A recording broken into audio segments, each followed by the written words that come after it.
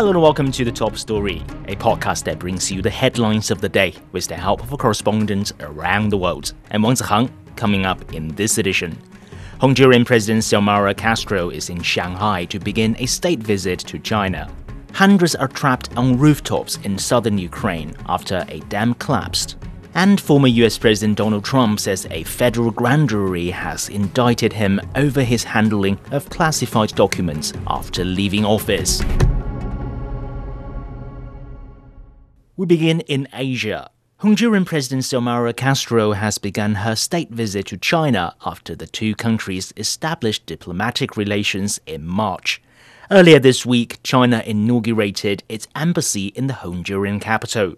Castro began her visit in Shanghai, where she is scheduled to visit the New Development Bank and meet Bank President Dilma Rousseff. Castro will also stop by the Huawei Innovation Center before heading to Beijing to meet President Xi Jinping.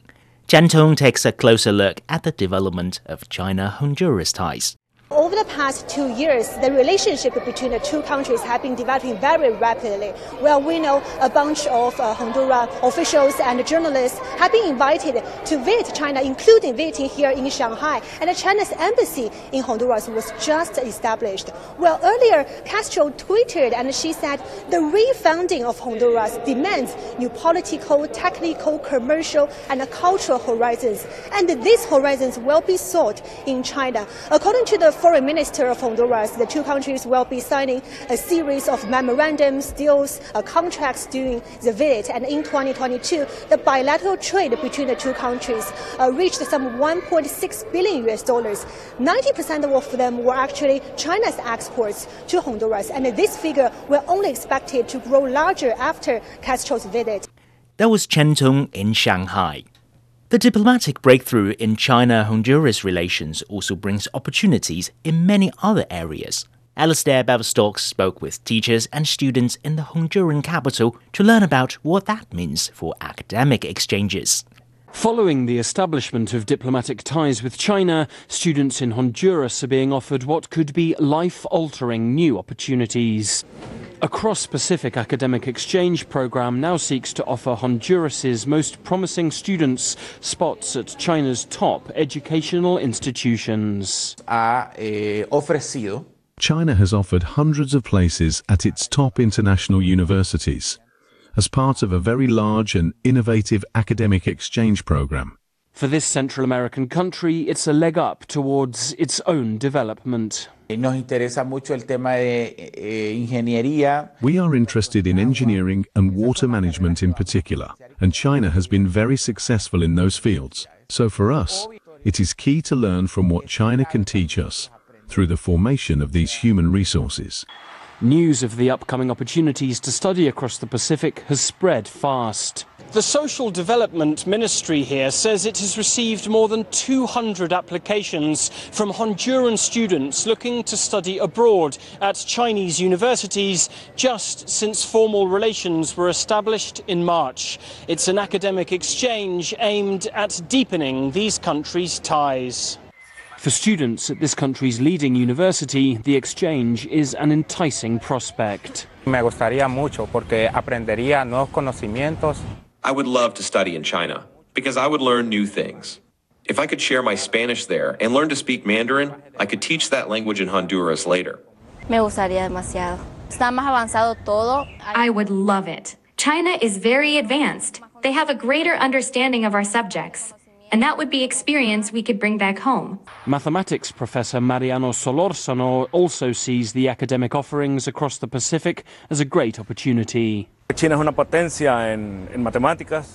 is a power when it comes to mathematics. The country has taken first place in the past 4 Math Olympics. So for our youth with talent, to maximize their potential, establishing an academic relationship with China could be highly productive. With opportunities to study in China now open to them, Honduras's next generation says it wants to bring the best Asia has to offer back to Central America. That was Alistair Beverstock in the Honduran capital. Turning to Europe, floodwater is still rising in southern Ukraine after a hydropower plant dam collapsed. Hundreds are trapped on rooftops. Pablo Gutierrez reports. Rescue workers raced to evacuate people from flooded villages near the Dnipro River. The destruction of the Kakhovka hydroelectric dam sent thousands of cubic feet of water gushing downstream, threatening 80 settlements and thousands of residents on the rivers. Ukrainian President Volodymyr Zelensky toured the disaster area in Kherson and pleaded for help from the international community. Now, a clear and prompt response from the world is needed to what is happening. It's even impossible to accurately determine how many people in the temporary occupied territory of the Kherson region may die without rescue, without drinking water, without food, without medical assistance. Thousands of residents are without food and drinking water. According to Ukrainian authorities, water levels peaked at just over 3 meters in the city of Kherson and are expected to recede in the coming days. Thousands of people have been evacuated while the fighting continues. Russian emergency services launched their own rescue missions. Ukraine has blamed Russia for the breach of the dam, while Russia stated that Ukrainian forces carried out the attack. The dam lies on the conflict's front line, leaving residents caught in the middle. We need to evacuate Granny. She's on the first floor, sitting there with her cats and dogs. We brought her from another district yesterday as we hoped it would be safer here, but we need to evacuate her again today. Ukraine's authorities say the dam breach could be the country's worst ecological disaster in recent history, as floodwaters engulf towns, petrol stations and farms where pesticides and other chemicals are used. The extent of the environmental damage might not be known for weeks. That was Pablo Gutierrez on the aftermath of the damaged dam in southern Ukraine. In North America, former US President Donald Trump says a federal grand jury has indicted him over his handling of classified documents after leaving office. Trump's attorney said the former president will appear in a Miami court on Tuesday. This makes him the first ex-president to face federal charges. It comes as another legal setback for Trump as he seeks to regain the presidency next year. We get more from William Denslow. This all stems from these allegations that Donald Trump took classified documents with him when he left the White House. He brought them to his home, it is being alleged, at his home in Mar-a-Lago. Now, we've heard from one of Donald Trump's attorneys speaking on CNN, detailing what is believed to be some of these 7 counts that Donald Trump is expected to be faced with when he arrives in court in Miami on Tuesday afternoon here in the United States.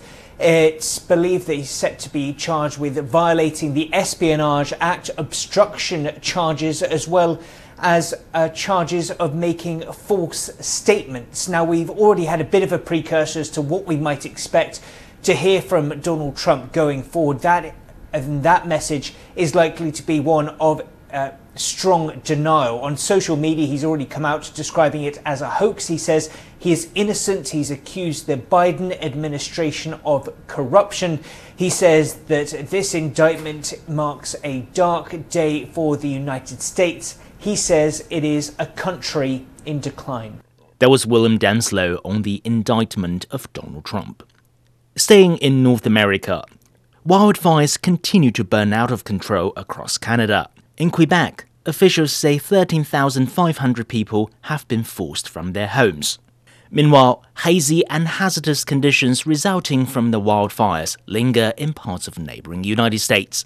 A new wave of toxic smoke has blanketed the region, affecting flights and outdoor activities across the Northeast. Jody Jacobs reports.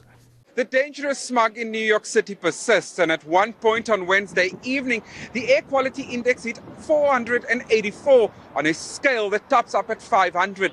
That's a dangerous level and the highest the city has ever recorded. New York Governor Kathy Hochul has made thousands of N95 masks available as the city and state officials continue to urge people to mask up and refrain from strenuous outdoor activities. I've been advising people where possible, stay inside. Even though the air outside will ultimately find its way inside, the levels will be reduced. Also, this is not the time to be playing tennis or jogging or getting ready for a marathon. Go easy on your lungs. Don't do anything that requires deep, heavy breathing. The smog is also affecting visibility at airports, bringing about delays, especially into New York and New Jersey. The FAA also briefly halted flights bound for New York's LaGuardia Airport, and delays up and down the East Coast could persist until late Thursday or even Friday. The air around iconic New York City landmarks like Times Square remains dense, and the threat remains real. We need to be prepared for more fires from Canada and also our own state. We are at a fire risk in our own state because it is incredibly dry, especially in Western New York and Central New York. So we want to make sure that we are aware of that as well. Several events in and around New York and New Jersey continue to be cancelled. Broadway shows, baseball games, and even the Bronx Zoo was forced to close its doors. And the economic impact is also being felt, with one research paper calculating workers lose about $125 billion a year in the United States due to wildfire smoke. That's about 2% of all labor income. That was Jody Jacobs in New York City. Finally, we go to Africa. The United Nations says peacekeepers in the Democratic Republic of the Congo should withdraw from the conflict-torn country as quickly as possible, but responsibly. A senior UN official has warned that the DRC must take action against armed groups to prevent a security void that could result in loss of life. Penina Karibe has the details. The UN peacekeeping force in the Democratic Republic of Congo, known as MONUSCO, is one of the largest and costliest in the world. It has 16,000 peacekeepers and an annual budget of around $1 billion. It has operated in the DRC since 1999. Many of its peacekeepers are deployed in Congo's east, a mineral-rich region that militias have been fighting for control over for 3 decades. But the UN mission has been accused of failing to stop the continued killing of civilians by armed groups. Dozens of people were killed during anti-UN protests last year. At a news conference in Kinshasa, the UN's peacekeeping chief acknowledged that people have been frustrated with the UN mission's failure to adequately tackle insecurity. The UN Under-Secretary-General defended MONUSCO's performance so far, saying its mandate limits the help it can provide to other regional forces in eastern Congo. An East African Community military force is currently present in the region. Southern African states are also due to deploy troops. Fighting between the DRC army and M23 rebels has displaced many in eastern DRC. The UN says the rebel campaign has displaced over 1 million people. Many people in the region have been asking the UN peacekeepers to do more to protect vulnerable communities and end the killings. The UN says it's trying its best to do so. That was Penina Karibe reporting on concerns over security in the Democratic Republic of the Congo. Before we go, here's a recap of today's top stories. The Honduran president has arrived in Shanghai, starting her state visit to China. Hundreds of people have been trapped on rooftops in southern Ukraine after a dam breach. And former US President Donald Trump says a federal grand jury has indicted him over his handling of classified documents after leaving office. That concludes today's top story, which brings you world headlines every weekday. For more news in politics, business, sports and culture, you can subscribe to the Beijing Hour, a 1-hour news magazine program. We welcome and appreciate all ratings and reviews. I'm Wang Cihang. Thank you for listening.